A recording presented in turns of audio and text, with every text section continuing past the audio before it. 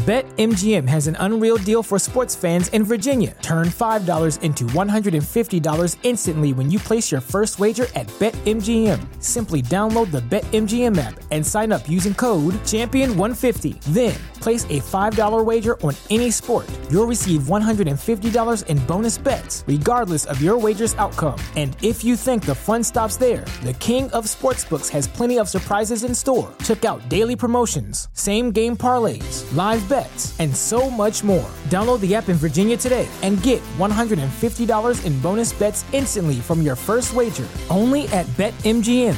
BetMGM and GainzZz remind you to play responsibly. See BetMGM.com for terms. 21 plus only. Virginia only. New customer offer. Subject to eligibility requirements. Rewards are non-withdrawable bonus bets that expire in 7 days. Please gamble responsibly. Gambling problem? Call 1-800-GAMBLER. Promotional offer not available in Washington, D.C. The legends are true. Overwhelming power! The sauce of destiny. Yes!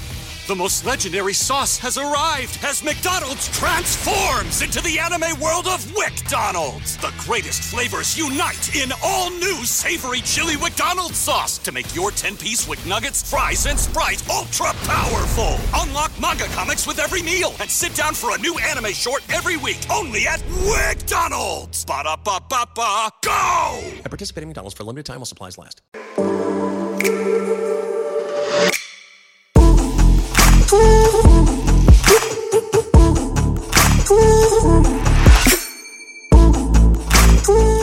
All right, what's up, everybody? Welcome back to the Barbell Medicine Podcast. I think this is episode 22. I'm joined, as always, with Dr. Austin Baraki. Austin, what's going on, buddy? Hey, man. I'm doing all right. What's going on with you?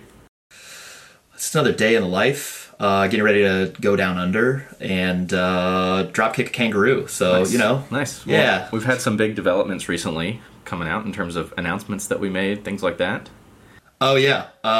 So guided programming. Yeah, we just put this in the newsletter. So when you're hearing this, it's live. It's on the website. Definitely put that in the show notes, in the description below. Austin, so what's the purpose? You want to tell us the purpose of the guided programming thing? Take people through a little bit like why we did this? So, I mean, the beauty of what we do with novices is that it's nice, it's simple, it's basic, it works for a very large, proportion of people who are getting started with this stuff, but it's temporary. It doesn't, unfortunately, work forever. Otherwise, we'd all be squatting like 3,000 or 4,000 pounds by now. So, a lot of people are intimidated and don't know exactly how to approach the post-novice phase of training. And so, there are multiple options out there for people to approach that. And so, we have previously done the templates, which are an option that provides people with some guidance and some an approach to post-novice training that is relatively low cost, accessible from that standpoint.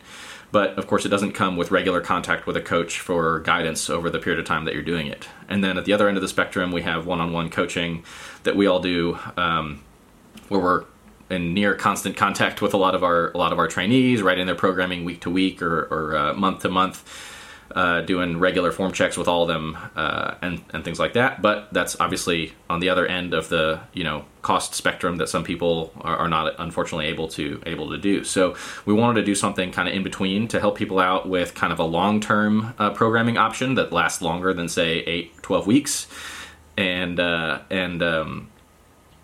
that allows them with somewhat more regular contact with a coach that will be able to provide. Basically, the idea being that people will sign up and kind of answer some questions that help us stratify them into various training groups. Based on that, they'll be placed on a specific training group that's kind of generally in their demographic and their level of training advancement, and they'll get ongoing programming over the long term. They'll be kind of within their group. They'll have access to regular form checks and contact with coaches and things like that. The big difference between it and one-on-one coaching is that they don't have, again, one-on-one kind of specific individualized programming that more advanced lifters tend to benefit from. So yeah, it's a continuum, and I think that's what you're saying. On the one end, you have the templates, which are very general, relatively inexpensive, but still high quality for post-novice programming. So you've been training for a few months, you've exhausted the novice linear progression, you're not interested in wasting the next year of your life resetting 5 and 10% at a time and not making any progress. So then you need an option, or potentially your goals change, and so we have that. On the other end of the spectrum, you have the one-on-one coaching, just very boutique, very individualized. There's a lot of contact with your coach directly, and unfortunately, that doesn't is impossible for a lot of people, not just from a financial standpoint, but just a time commitment.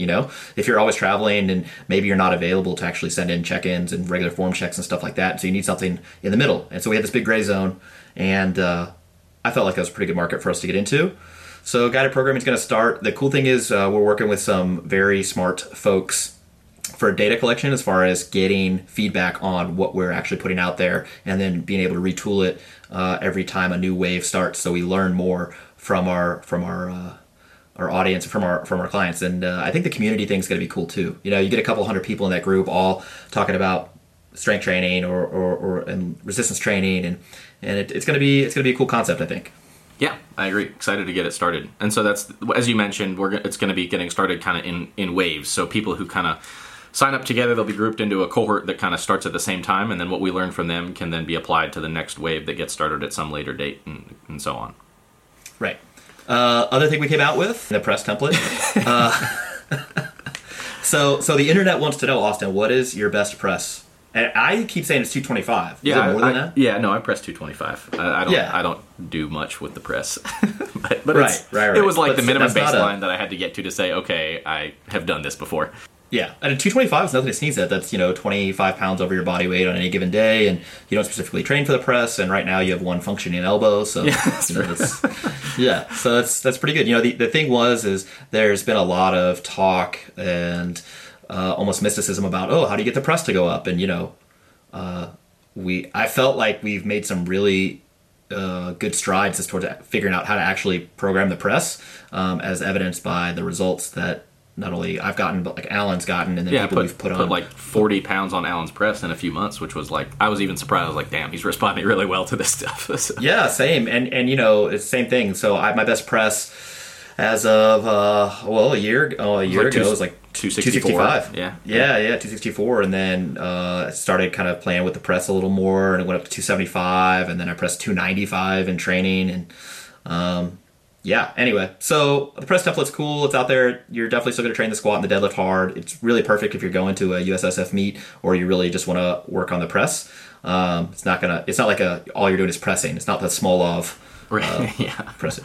We had an alternate name for the program. It's going to be the California method, but they thought California would tax us too much for that. So. Okay, so I think that's it for like announcements. Also, should we start calling you Mr. 605? So I'm currently in a peaking block, and so for the past 12 weeks of me doing singles on my way to this peaking block, my squat single each week has gone up by a little bit, and so 605 was last week. I still have 3 weeks left, so I'm gonna, see what else. I mean, I expect there's more in the tank. I mean, look, it really looked like I could have tripled 590, which would be insane, but it tells me that there's a whole lot more than 605 there, so I just need to, do it. Yeah, one interesting thing. So I have confidence in you, and my best guess is that on your best day, under the best circumstances, with the optimal level of motivation, right, you could go out and squat 635. There's a gun to your head. Right. But I'm serious. I mean, legitimately, look, if you tripled 585 on your deadlift prior to you pulling 655, 665, you would have said, I could deadlift 635. Yeah. Like, no doubt in your brain. Right. No doubt. Yeah. But so I think if we agree that 590 was tripleable, which I do, then 635 should be fine. If you don't squat 635, I lose all credibility instantly. No, it's not credible. It's just that it tells you something. It tells you a few things. It tells you that perhaps the peaking block, it gives you information about the length of the peaking block and perhaps your efficiency on the squat. Yeah. So as a little interesting aside, which is not have to do with what we're talking about today, but I still find it very interesting to discuss. If you want to get better at singles, because you're either a powerlifter, you're going to a meet, or that's what holds value in your training. And I can make the argument that even if you're not a competitive powerlifter, that prioritizing singles is useful at times because it's probably the most accurate information you can get. It's less subject to noise from other stuff. Like a 5RM has multiple different components that contribute to actually generating the 5RM. That's not just pure strength, whereas a 1RM is more pure strength. If you want to get better at singles, you have to practice singles. So a program that's designed to get you stronger that is lacking regular practice, regular exposure to singles is not a good program unless you're a novice. In which case, this whole conversation doesn't really apply to you. But just taking your heavy set of 5 up on a weekly basis doesn't tell me enough about your strength improvement when it comes to a 1RM. Well, particularly over a short term, if you see changes of a 5RM over a short term. I mean, obviously over a long term, if you're working sets of 5 go from 85 to 275, like you got a lot stronger. But over the course of say 3 weeks or something like that, if they went up 5 pounds at a time, again, that can be within kind of the margin of performance fluctuation week to week, and it's harder to interpret than something like a single. Yep. And so that was actually interesting when we were talking about doing this sort of strength training registry, like getting data and like trying to really parse it out.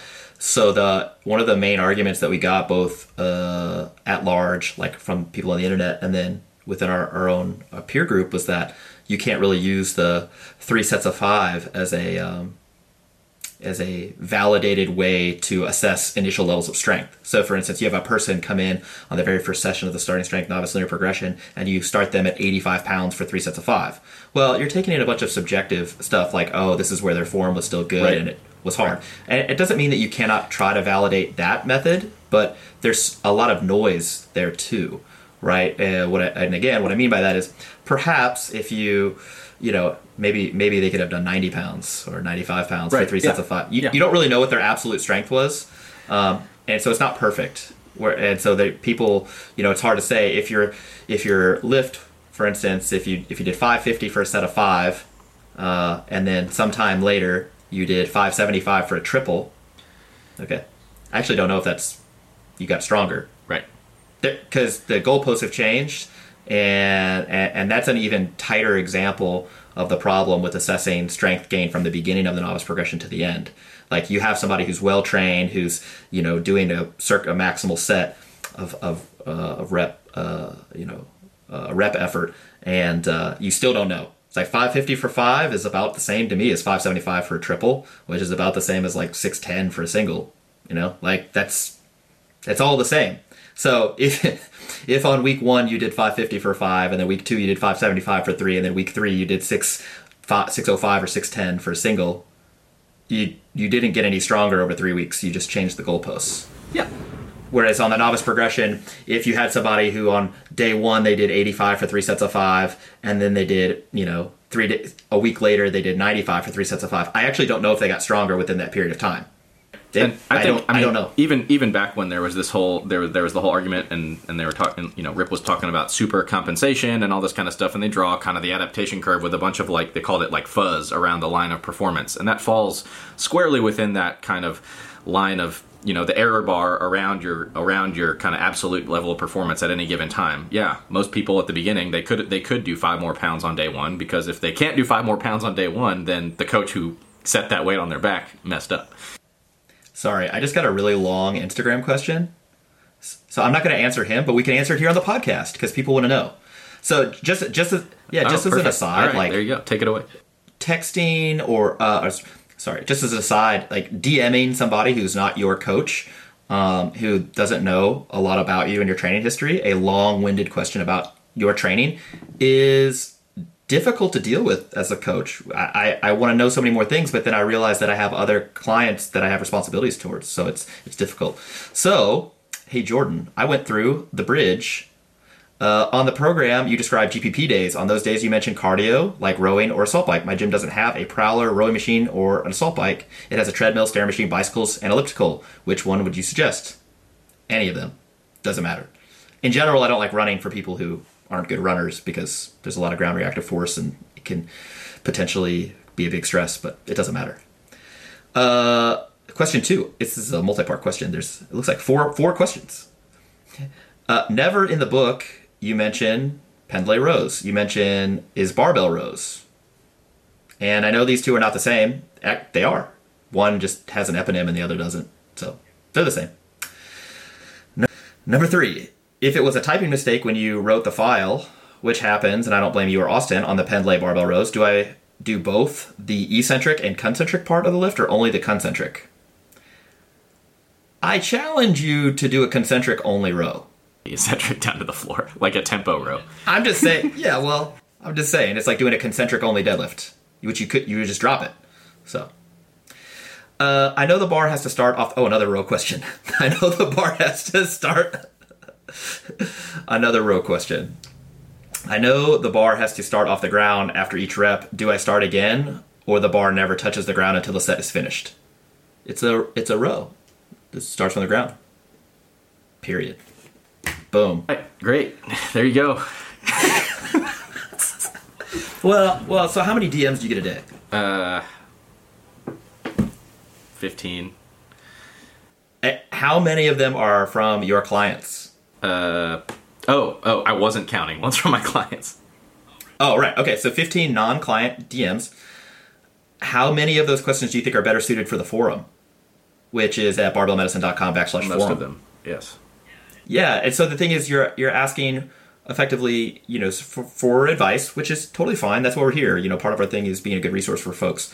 It's just that instead of, if we answer one person, that's a certain time commitment compared to answering many people. So I'll just direct everyone to the forum.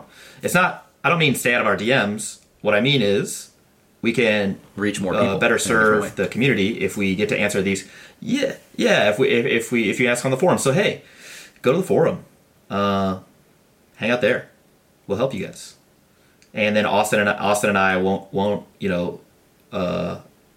have a cerebrovascular accident when people ask us what shoes you're wearing. Speaking of, what shoes are you wearing right now? I wasn't now? Counting DMs specifically asking me what shoes I'm wearing. That's another 15. Yeah. What shoes are you wearing right now? Do you have? I don't have shoes on right now. Yeah, attaboy. I got sliders. All right. So today we're going to talk about NSAIDS. NSAIDS standing for non-steroidal anti-inflammatory drugs. So the non-steroid podcast. Right, exactly. Our views are going down to 5. So, all right, let's start with what are NSAIDs. Austin, you want to take us through just a brief overview of what NSAIDs actually are? Yeah, so basically they are kind of generally considered to be anti-inflammatory drugs in nature. They're used a lot for analgesic effect or for pain relieving effects. And so physiologically, kind of inflammation is a super complex process. There's tons of, chemical messengers that go on, cytokines, all kinds of inflammatory molecules. Cellular inflammation gets involved a lot of the time. There's tons and tons and parts of it, but there are tons and tons of parts to it.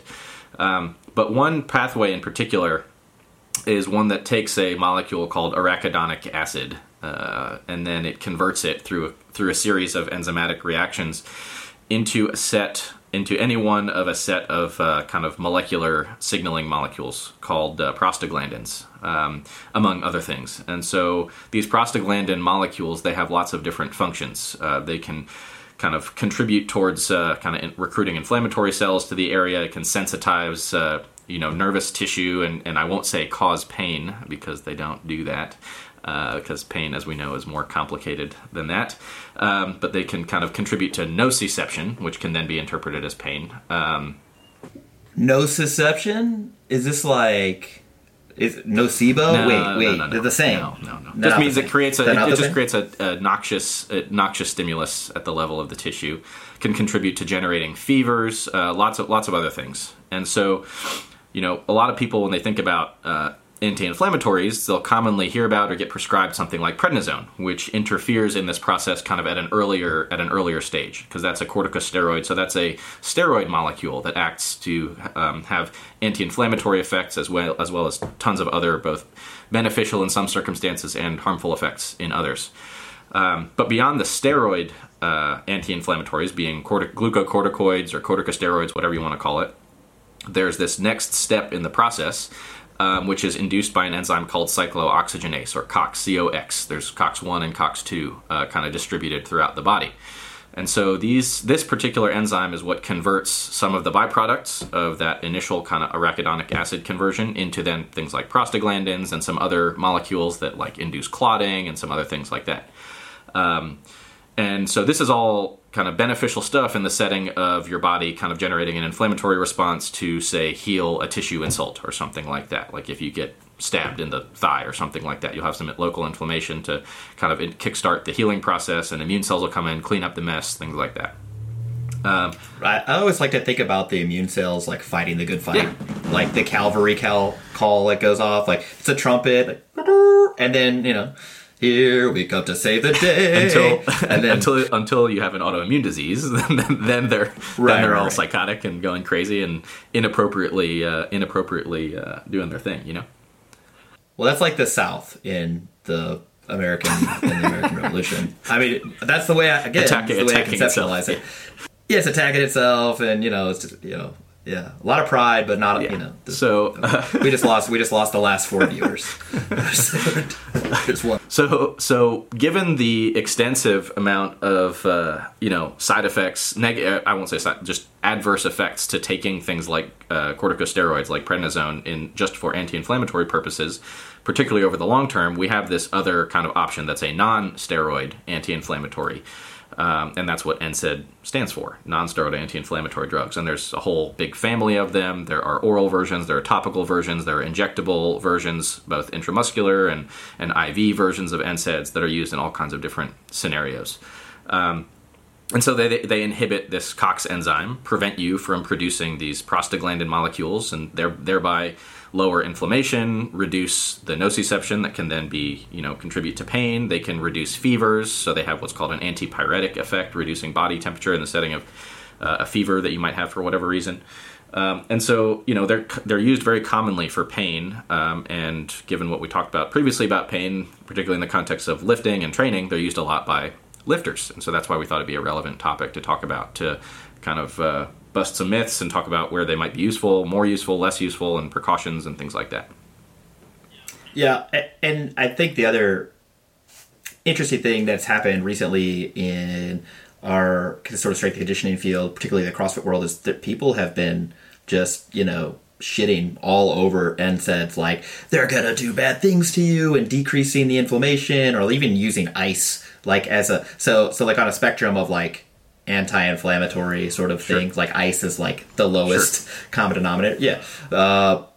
Kelly Starrett famously, and I say famously because that YouTube video's gotten millions of views, and his articles millions of views about don't take NSAIDs, don't use ice because it decreases the inflammatory response in soft tissues, which will ultimately, this is the TLDR, that's not true. Go figure. It's just been super popular to talk about, and these things can be useful at times. And there's also been some talk of, if you take NSAIDs, it decreases your testosterone levels or decreases your muscle protein synthesis response to training, or all these things. And this has happened in different permutations, not just with NSAIDs. This has happened with people said, if you take fish oil around training, it's got some anti-inflammatory effect, and that's going to blunt your training response. I'll cut to the chase. That's not true. If you take vitamin C around training, it's going to blunt your training response. Again, I'll cut to the chase. Also not true. Although, why are you taking vitamin C? Probably don't need it, yeah. Probably don't need it. So it's just interesting that it's been talked about so much. Like there's not a bunch of data on this. But in fact, there is. It's like when you have an idea and you're like, I think that the inflammatory response is a normal part of the muscle remodeling repair mechanism that we go through training. And that if you inhibit it or mess with it by using medications, for instance, maybe that wouldn't be such a good thing. Well, that's a fine idea to have, but the next thing you have to do is go to the Google machine and type that in there and then start looking at data. Because when you do that, then you're like, maybe this thing's actually more nuanced, and that's what we're going to discuss today. Okay, so you're saying that NSAIDs are not Tylenol.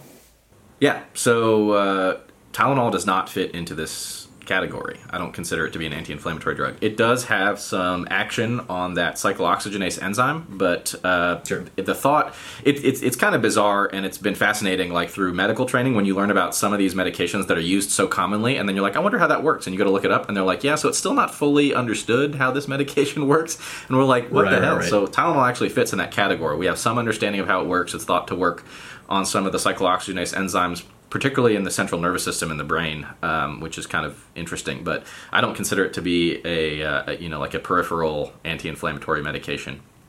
Yeah, and I think most clinicians would agree with you on that. It definitely has an analgesic, so pain alleviating effect. It definitely is an antipyretic, so in that it can alleviate some fever stuff. But as far as your typical NSAID, doesn't qualify. Aspirin certainly does. It's probably one of the original ones. Brief aside, just on some historical notes. So aspirin is acetylsalicylic acid. It was originally discovered as a form of willow bark.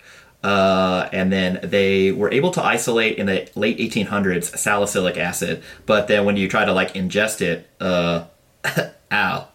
So they had to buffer it, and they eventually buffered it with into acetylsalicylic acid in the late 1800s. 1904 comes around. These are some pharmaceutical like nerds at Bayer, and are like, hey, we got it, and then they made it. So turn of the century, Bayer pumps out some aspirin, and that's like the first NSAID that we have on the market, again from willow bark. It was interesting if you look into like was aspirin like quoted to do. Pliny the Elder wrote like this whole book.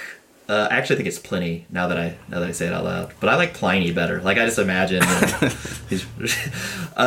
he was like, 14 uses for this thing, right? And so he said that if you mixed aspirin with alcohol, that it would decrease your sex drive, your libido, acutely. And then, but if you did it consistently enough, it would be gone forever. Oh no! Which made me start wondering, like, is that a thing? So I actually looked, into some data, and I couldn't find any evidence that any NSAID, particularly aspirin, has any effect on the libido. So maybe he was a little off on that one. Yeah, any sort of bleeding disorder, he thought that aspirin worked, which backwards. Yeah. So aspirin, if you had a clotting issue, would potentially be useful. Yeah. Depending on what the nature of that. But if you have an issue where you're actively bleeding, you probably wouldn't want to take aspirin. Yes. Yeah, because you just keep bleeding. Yeah. But also abscesses, which I think again was just the anti-fever sort of effect. But yeah, I was interested to learn that about aspirin. I couldn't find as much data on ibuprofen's history or whatever. I also can't figure out where willow bark came from, except for like down in like Venezuela. When they, and somebody discovered it when they were looking for quinine. Ah, I see. Yeah, I didn't know that either. Cool. I knew about the willow bark, not all that other history. So all that other time wasted on useless detail. Right, exactly. Okay, so yeah, but the common ones you guys are gonna come in contact with. So aspirin for sure, ibuprofen, Motrin again is ibuprofen, naproxen, naproxen. Indomethacin, you guys probably aren't going to come in contact with. Hope not. Diclofenac, which is, Meloxicam. Yeah, meloxicam. Also, if it's topical, it's going to be Voltaren. Any one of those are not. And then Ketorolac or Toradol, Toradol is the injectable one that you might receive intramuscularly or IV if you show up to the ER or in the hospital or something. Right. Like that. Interestingly, Tramadol, you're like, Toradol, Tramadol, they're the same? No. No, do not take Tramadol. Yeah, that's the friendly advice. Friendly advice. Yeah, would not recommend unless opioids are your thing. Probably not. And that's not a judgment thing. I mean, sometimes you don't get a choice. Somebody you trust is giving it to you. But yeah, they're not. It's not as non-steroidal. So in general, we prefer non-steroidal anti-inflammatory drugs for pain relief when we get away with them instead of using opioids for that. Sure. Yeah, for sure. So you want to speak at all about like the efficacy? I think. There are basically two major things that you'd want to discuss in general efficacy.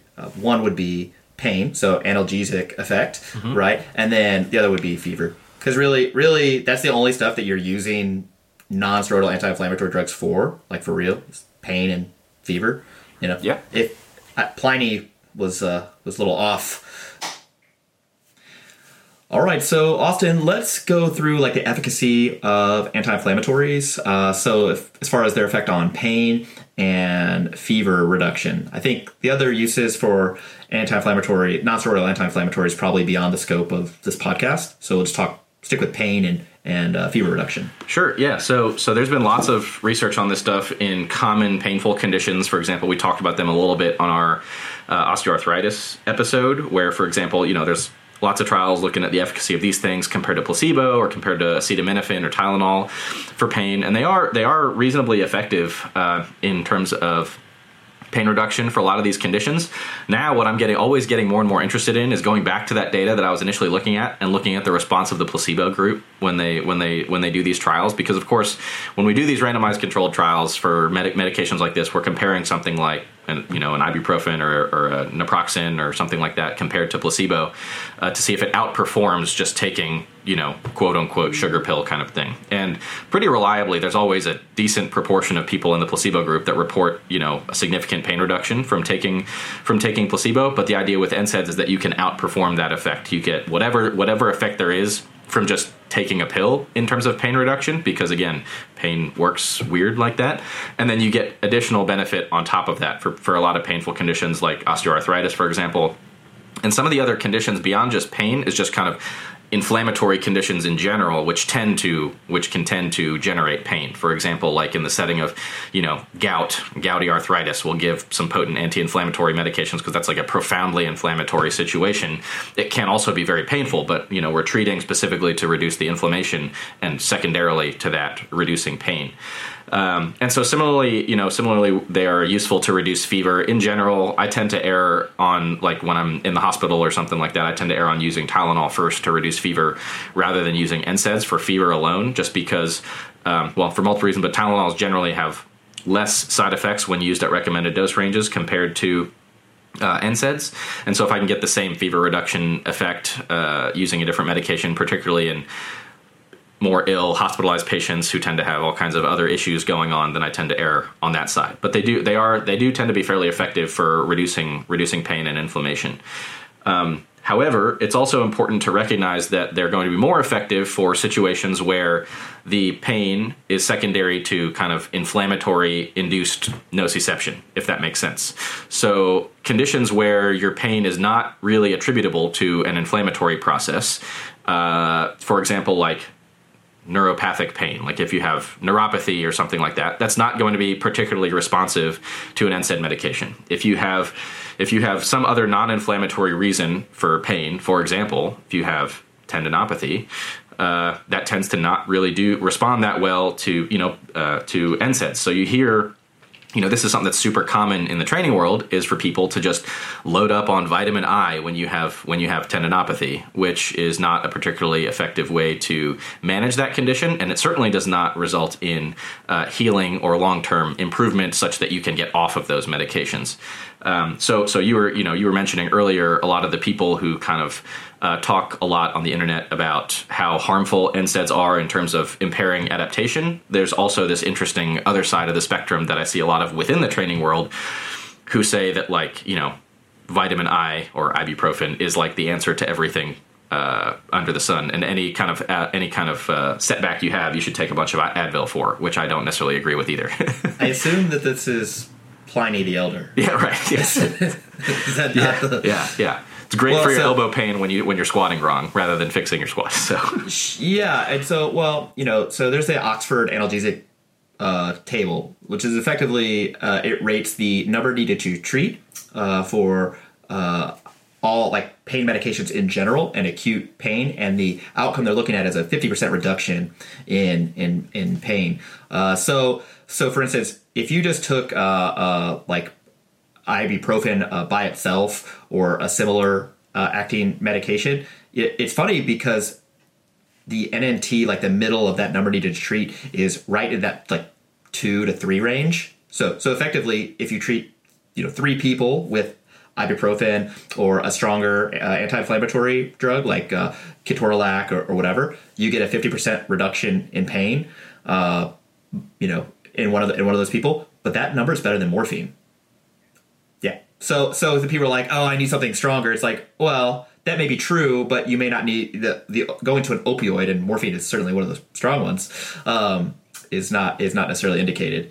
And I think, we're talking about these adverse effects, and certainly, let me preface it like this: going into the number needed to treat, the number needed to harm, the sort of relative risk ratio and all this other stuff for each type of cardiovascular event you can have, each kind of kidney event you can have, or gastrointestinal sort of complication that you can have, I think is beyond the scope of this podcast. But those in general are the side effects that we're looking at, right?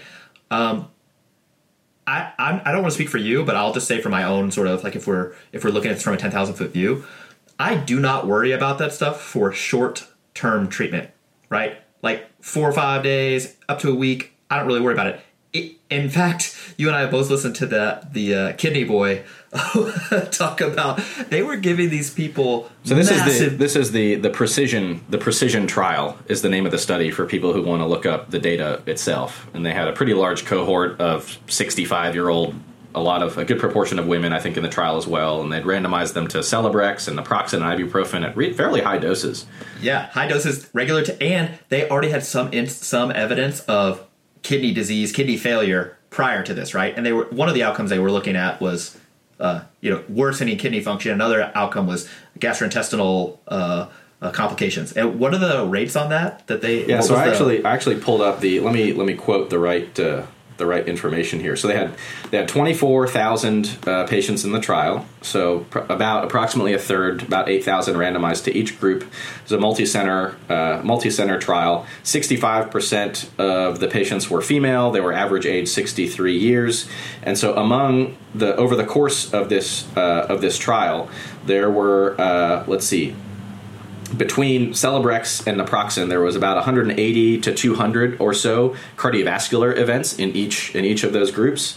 About 130 to 160 people died in those groups among the 24,000 who were on these medications.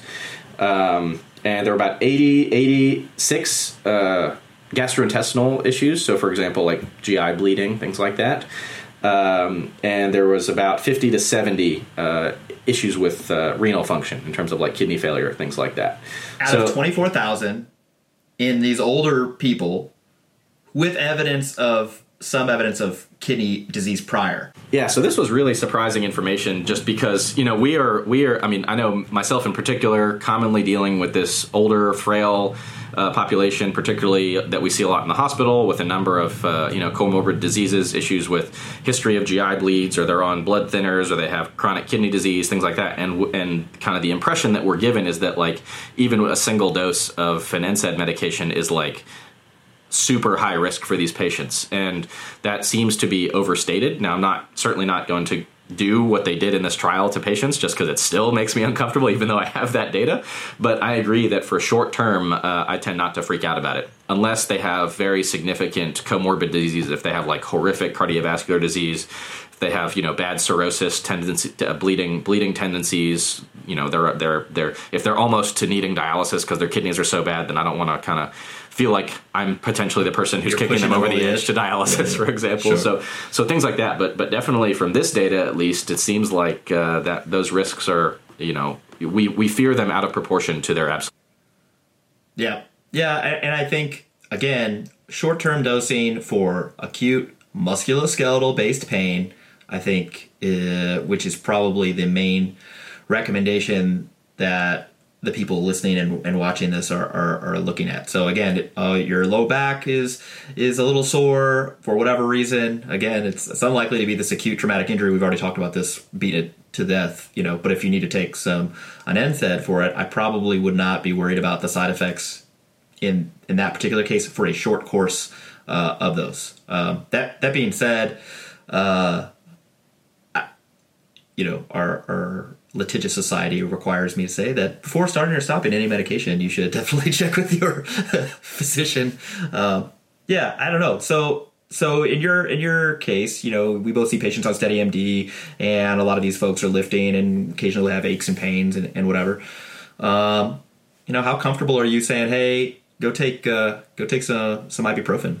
Yeah, so particularly when they message me for acute issues, I tend to have very little issue with saying something like that. I'll have clients who might message me who I coach, or patients, and they'll say, hey, I tweaked my back, or my knee's aching today, whatever, and I'll have them take something like that. And I might suggest a dose and a frequency, and I'll say, this is to be short-term. Say, I'll tell them something like, if it gets better in a day to 3 days, then that's awesome. If you need to take it for longer than that, then let's kind of readdress the situation, because maybe we need to modify something about what you're doing in your training. If I have people who have chronic issues, so if they have long-term issues with certain painful areas, and they feel like they have to take something like this on a daily basis, or more frequently than that over the long period of time, then I'm definitely a little bit more hesitant, and then I really want to readdress Both, I get into the pain education kind of thing with them because maybe that alone can reduce their pain such that I can reduce the dose or the frequency that they're using the medication.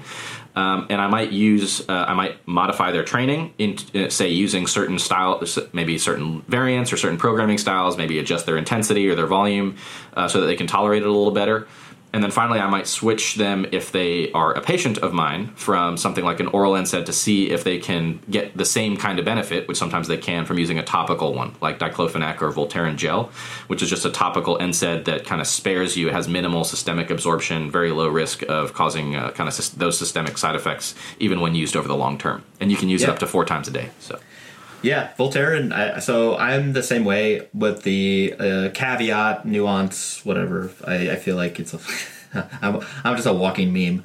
The reason I have people use NSAIDs clinically is if they have an acute pain that I want to make go away right now.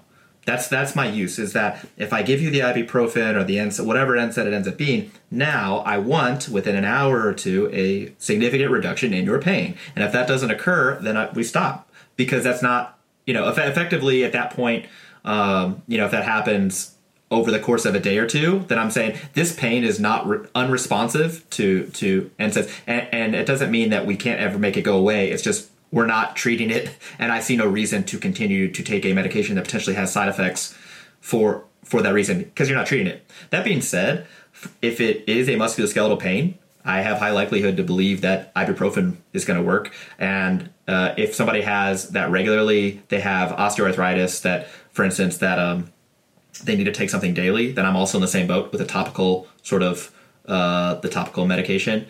The NNT for that, the number needed to treat, for Voltaren, impressive. 1 and 2.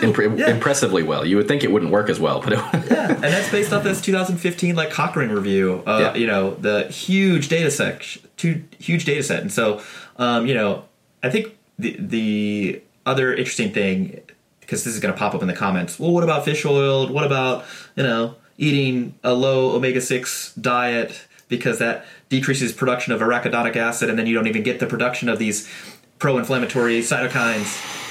Yeah, but no, it doesn't. Okay, so it really doesn't. It doesn't. That's for the dietary input. And then omega-3 fatty acid intake tends to not have, particularly supplementation, doesn't have any effect on these pain scores, particularly acute pain or osteoarthritis related pain. If it's rheumatoid, well, that's a different thing. We're dealing with autoimmune disease, and that's a different sort of scenario. But I wouldn't recommend taking fish oil because you're in pain. It's unlikely to help. And I wouldn't recommend necessarily avoiding omega-6s for the pain, sort of benefit. I would recommend eating a diet that's rich in fiber and whole grains and high quality proteins that makes your body fat and body composition and body weight do what you need it to do for your goal set. But other than that, I probably wouldn't geek out too much on the diet being the cure for your pain, because it's unlikely to do so. Yeah, the other situations that I would mention would be delayed onset muscle soreness is generally not a super inflammatory condition, contrary to common belief, and doesn't tend to respond all that well to something like NSAIDs.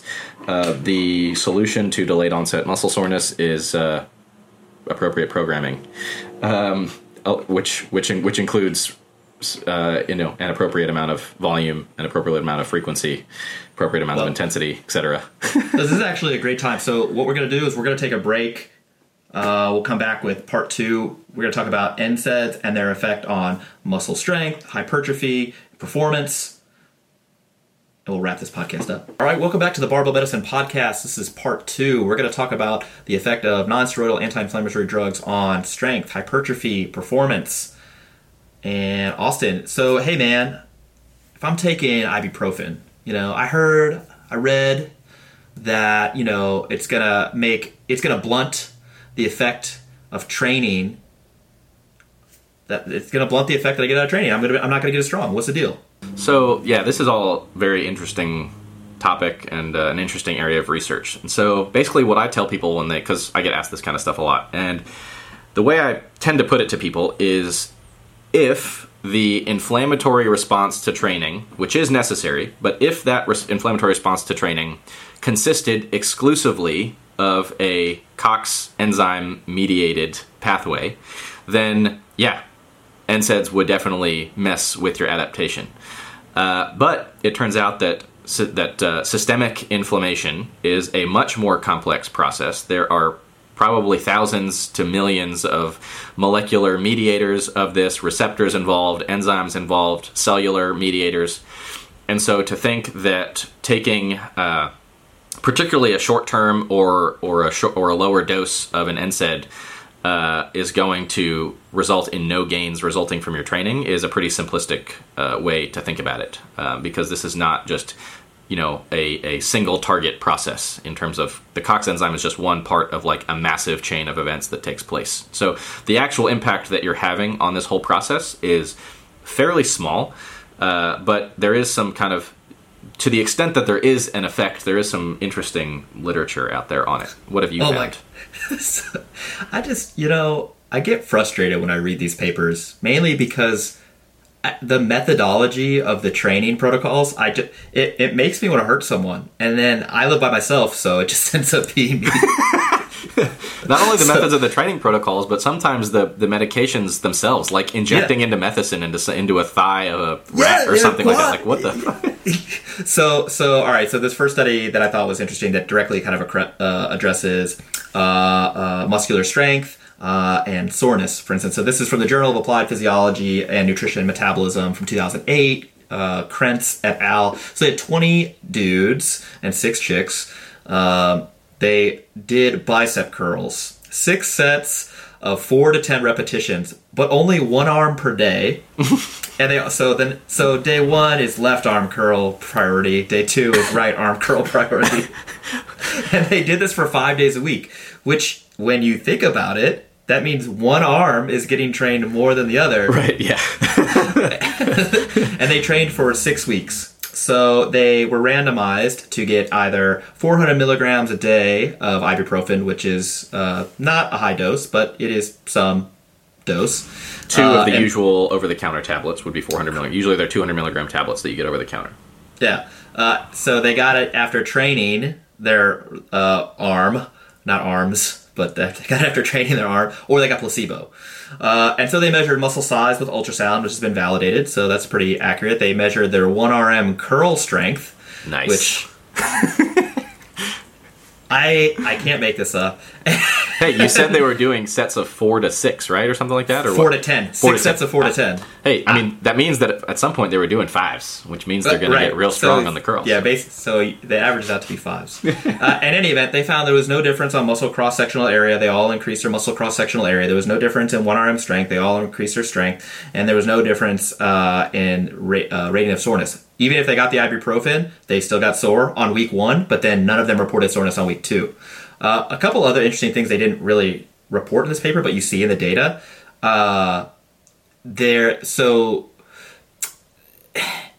The size of the arm didn't really change after the second week, which tells you a few things. One, that the training protocol is not sufficient to induce net hypertrophy. Yeah.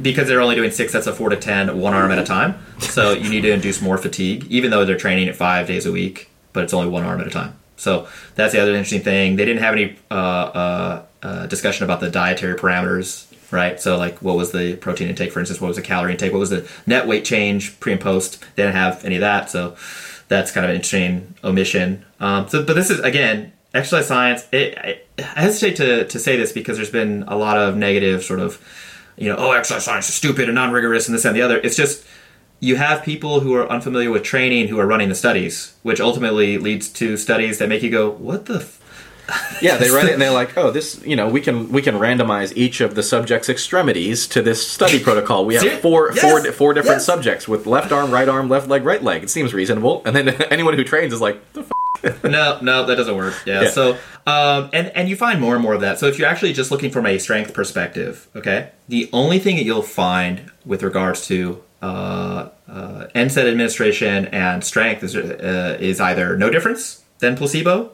okay, or a positive impact on strength. In that the people who take the NSAIDs are actually able to train more regularly. That is, their attrition. They don't drop out of the study, or they don't not show up for the training. And you see that there's a couple studies that I pulled that had like older patient cohorts that showed that. And so it's not necessarily, I didn't feel like any of them were like, oh, this is the premier paper, and we're gonna, so I'll leave those out of the stuff that we read, but we're definitely going to link all the stuff that we actually talk about specifically. So did you find anything else where there was like, yo, people got weaker when they took NSAIDs? Because I didn't find any of that. I found either no difference or improvement. Yeah, I didn't really find anything impressive in either direction. Even the improvements that you get from this sort of thing. Yeah, it's very small. But so just for those who are listening whose ears perked up, they're like, I can get stronger if I take these more. It's like, well, that would be pretty stupid to take these just for that purpose. Unless you otherwise can't train, which seems unrealistic. And then you'd be if you couldn't train because of pain, then you'd be taking them for a specific purpose. That's what I mean. It's like if you're not symptomatic for any reason and you can train with following a regular program, do just fine. But you want to take these because some study said that you get more gains that way. That'd be pretty dumb. So yeah. So for strength, the jury is in on NSAIDs and strength. No real effect unless it allows you to train more regularly. In which case you'd expect more training to improve your strength. Yeah, that would be the conclusion of the trial. More training gets you stronger than less training. Weird. Groundbreaking stuff. Yeah, shocker. Okay, so moving on to hypertrophy. So I think it's important to, again, define hypertrophy. Hypertrophy is the increase in existing muscle fiber size. This one probably has the most historic roots. 2011, Trappy came out with that paper that basically said, ibuprofen administration pre-workout in young folks decrease their muscle fractional synthesis rate. But did you read that paper?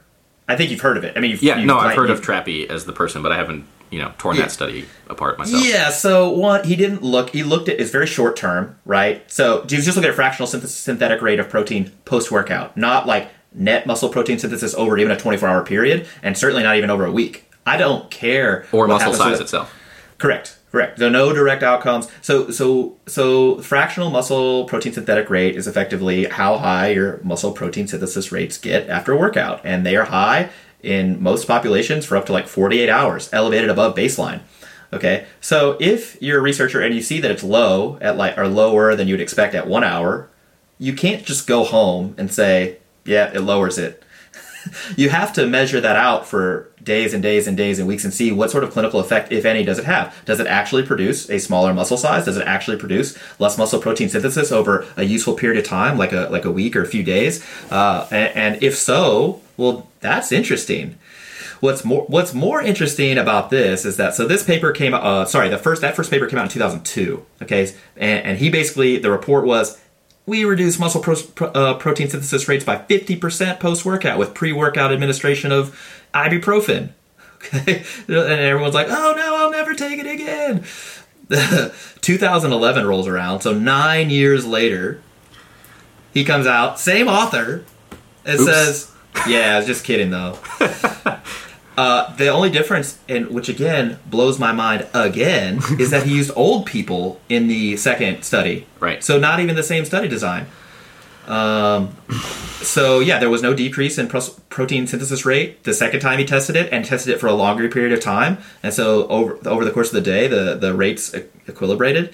And instead of saying, hey, maybe the first paper wasn't terribly accurate, they didn't say that. They said that, maybe because older folks are anabolically resistant, that the NSAIDs aided with blood flow because it is quote unquote, blood thinner. Sort of, yeah. Maybe it participates in angioneogenesis on some level via that mechanism, although I doubt it. I don't know. I'm unimpressed, and I hate to be too critical, but it's just like, you did the study, dude. You're responsible for this, and he didn't. I'm not satisfied. Yeah. I think that's similar to the strength piece. Is that to the extent that there is an effect, it's quite small. I think the theoretical mechanism that people, if they look into this, will see tossed around a whole lot is that chronic systemic inflammation in particular is a known inhibitor of muscle protein synthesis, and this is a topic that I talked at length about in that cell signaling lecture that I gave at the coaches conference, in terms of mechanisms to either promote or inhibit muscle protein synthesis. And so the cellular inflammatory molecules, or the cellular inflammatory mediators or the molecular mediators of inflammation definitely tend to inhibit muscle protein synthesis. And so the mechanism that gets tossed around, or the theory that gets tossed around, is that older people tend to have, at baseline, more systemic inflammation than younger people.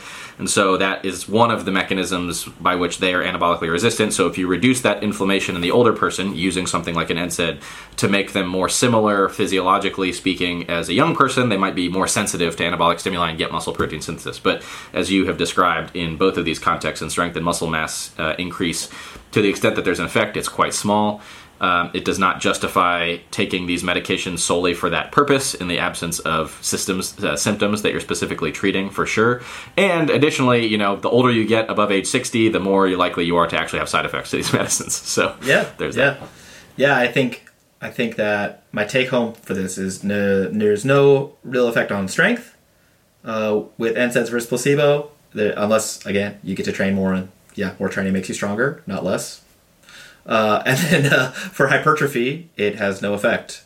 There was that other recent paper that in isolated hormonal tissue that was isolated from testicles, that if you applied NSAID to that, it decreased testosterone production. Meanwhile, in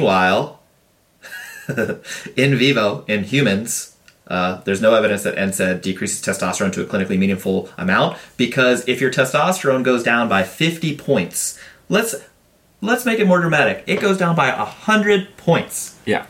Meaningless. Yes. It doesn't mean anything. We would suggest everyone refer to our prior podcast, where you will learn that both there is a massive diurnal variation as well as significant lab error. So those variations, agree, meaningless. Yes. Unfortunately, Austin and I will not be making any money off any testosterone supplements or getting 1 million views on a YouTube video about telling you how to raise your testosterone naturally, which is not true and not meaningful. And other than by losing weight, improving your sleep, training, things like that. Yeah. Which is stuff you should be doing anyway, not because it improves your testosterone specifically.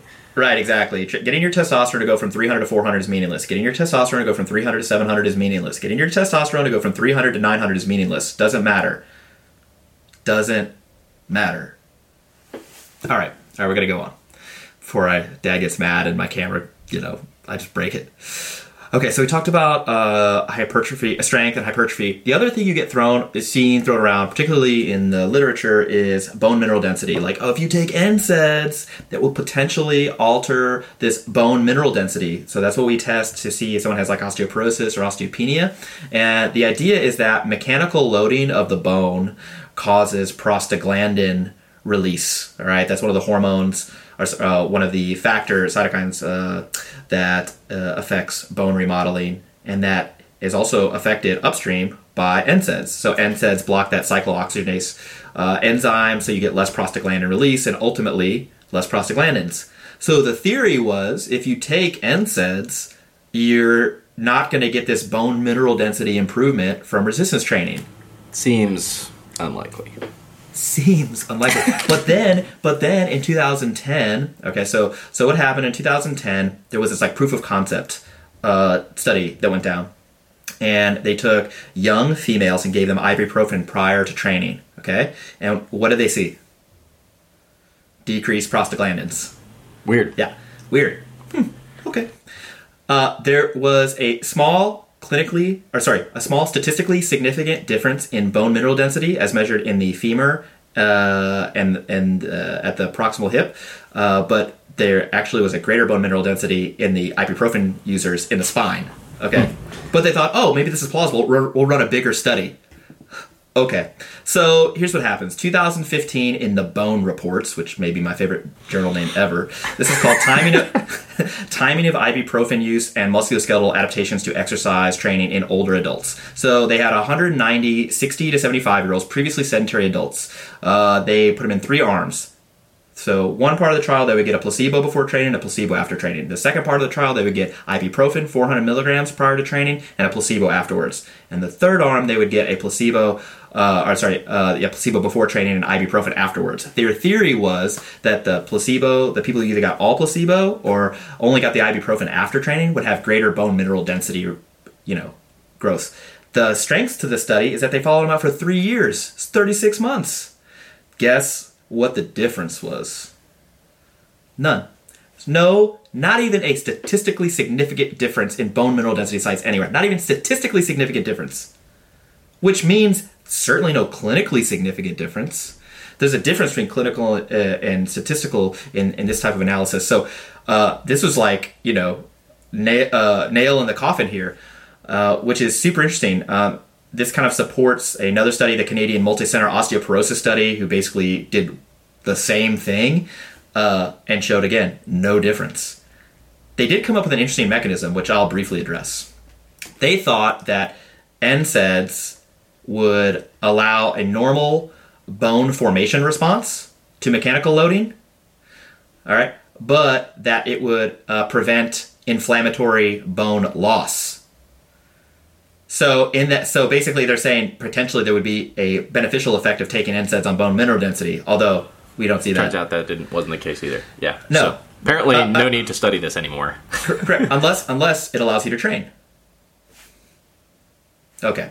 The other thing that you'll see, and I think you sent me this paper, was on Barrett Schoenfeld wrote in 2012 about NSAIDs altering satellite cell repair or satellite cell recruitment. So, do you want to do the physiology? Yeah, so I can talk about that. So basically what satellite cells are considered the stem cells of skeletal muscle tissue. And so, you have your myocytes, the skeletal muscle actual cells themselves, and they're surrounded by a bunch of little satellite cells that live kind of just outside them, scattered throughout the muscle tissue. And so when you receive a training stress, or when they're, damaged in any way, so this is both to intentional kind of mechanical loading, training, or if you get like a crush injury to your arm or something like that. So when you get that kind of inflammatory repair response, that kind of tends to wake up satellite cells, and that recruits them into the muscle cell. And so the satellite cell, which lives as a kind of a quiescent stem cell, just kind of lives there forever without really advancing in the cell cycle for cell bio nerds out there. It then kind of donates a new nucleus to the muscle cell itself. So remember that muscle cells, they tend to undergo more hypertrophy. There's very little evidence of muscle cell hyperplasia, where muscle cells would divide in a human. So they grow in size, and when they grow in size, they tend to need more nuclei to kind of govern their territory. This is known as the myonuclear domain theory. And so all these new muscle cell nuclei that muscle cell needs come from satellite cells. And so they're thought to be an essential component of the muscle cellular response to training and to damage or injury. So the question was, to what extent do NSAIDs modify the response of muscle satellite cells to training? Right, and there's evidence in mice, well, whatever, rats, that if you dose somebody with the NSAIDs, that you're blunting the satellite cell the signal to recruit satellite cells. And so again, people were saying, oh no, if you take NSAIDs, you're going to get a smaller muscle hypertrophy response through this mechanism, although again, that hasn't been borne out by evidence. And then, 4 years after Schoenfeld wrote that, 2016, Mackey et al., the Journal of the Federation of American Society of Experimental Biology. This is a direct quote. I like it, so I'm going to read it. They address this exact issue in vivo, in humans that were resistance training. Our finding was that there was a greater increase in satellite cell content in NSAIDs compared with placebo ingestion 7 days after a muscle injury stimulus occurred. It's interesting the way they did this muscle injury stimulus thing. They put people on a leg extension and they made them do a bunch of reps to failure. I imagine the machine was just going 100 reps later, they're banging. And they verified muscle damage by elevation in creatine kinase, and that their counter movement jump was decreased. Yeah, it's reasonable. So they're like, oh, you're fatigued. Yeah. So in any event, our findings was that there was a greater increase in satellite cell content compared with placebo ingestion 7 days after muscle injury stimulus. Let's see. In addition to the effect on early satellite cell proliferation, the administration of anti-inflammatory medication was observed to accelerate the repair of myofibers in the later stages of regeneration and to mediate a more rapid return of satellite cells and the muscle extracellular membrane gene expression levels to baseline levels. In essence, shifting the entire time course of the satellite cell, myofiber, and muscle extracellular matrix adaptations to a more rapid repair. I don't think that we have any evidence to suggest that taking NSAIDs actually improves recovery. If we're going to define recovery as the ability to perform at a certain baseline, right? So if Austin's baseline performance is a 590 squat, let's just say, okay, and he undergoes a training event, all right, which stresses him to a certain amount, and he can no longer perform that 590 pound squat, right? So we're looking for him to recover to a point where he can squat 590 again, and that may be a day. It may be 36 hours. It may be 2 days. All right. That doesn't mean that he's adapted to the stimulus of the training. He's just recovered from it and can therefore squat again. I don't think we have any evidence that NSAIDs improve that sort of recovery to baseline performance levels. I don't think we have any evidence that NSAIDs actually increase sort of your rate of adaptation either. Sure. I think we have significant evidence that it doesn't really affect anything. And that if you need to use it so that you can train productively, it can be useful. Yes. But yeah, so that's kind of like the take home for me. I think that all these molecular pathways are super interesting if you want to geek out about. But the second step you have to take after identifying the molecular pathway is, well, what does this actually mean, like in real life? Yeah. Why do I care about this? Exactly. Yeah. Should I care about this? And can confirm, don't care. So I think the take-home message is this, and you can add on your parting shots to this. So from an NSAID perspective, if you need to take them in order to train productively, cool. I don't think they confer any advantage to folks when they're not taking it for a particular reason. I think you stated that like at least 3 different times, but it bears repeating. And then I think that it's unlikely to cause any detriment. The only outstanding sort of thing that we didn't really address here, but I just include this in my parting thoughts, is that people will say, yeah, well, you talked about muscle strength and hypertrophy and bone mineral density. But what about like a tendonitis, tendinosis, soft tissue injury? If I take NSAIDs, that's going to, decrease the enzymatic activity at that level. But we don't see that either.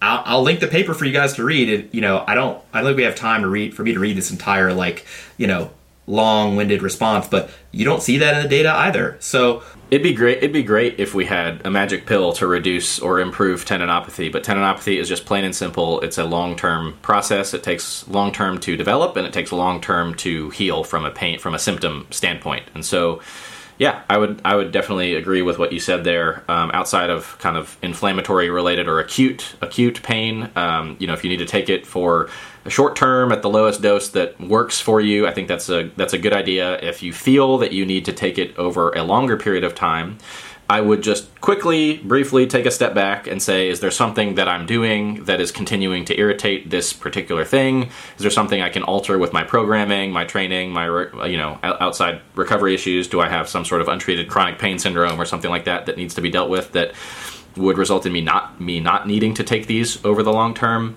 The older you are, the more other medical conditions you have, the more pregnant you are, I would not recommend taking these things in those situations for various reasons, particularly over the long term, but at all for pregnancy, really. So, I think those are my main take-home points.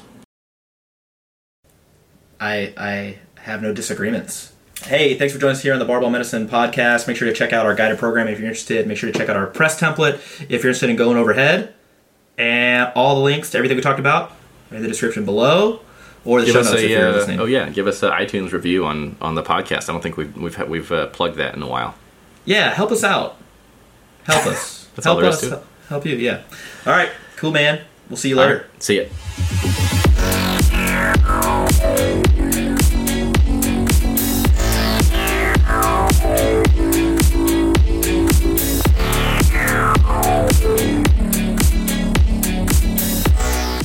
What's so special about Hero Bread's soft, fluffy, and delicious breads, buns, and tortillas?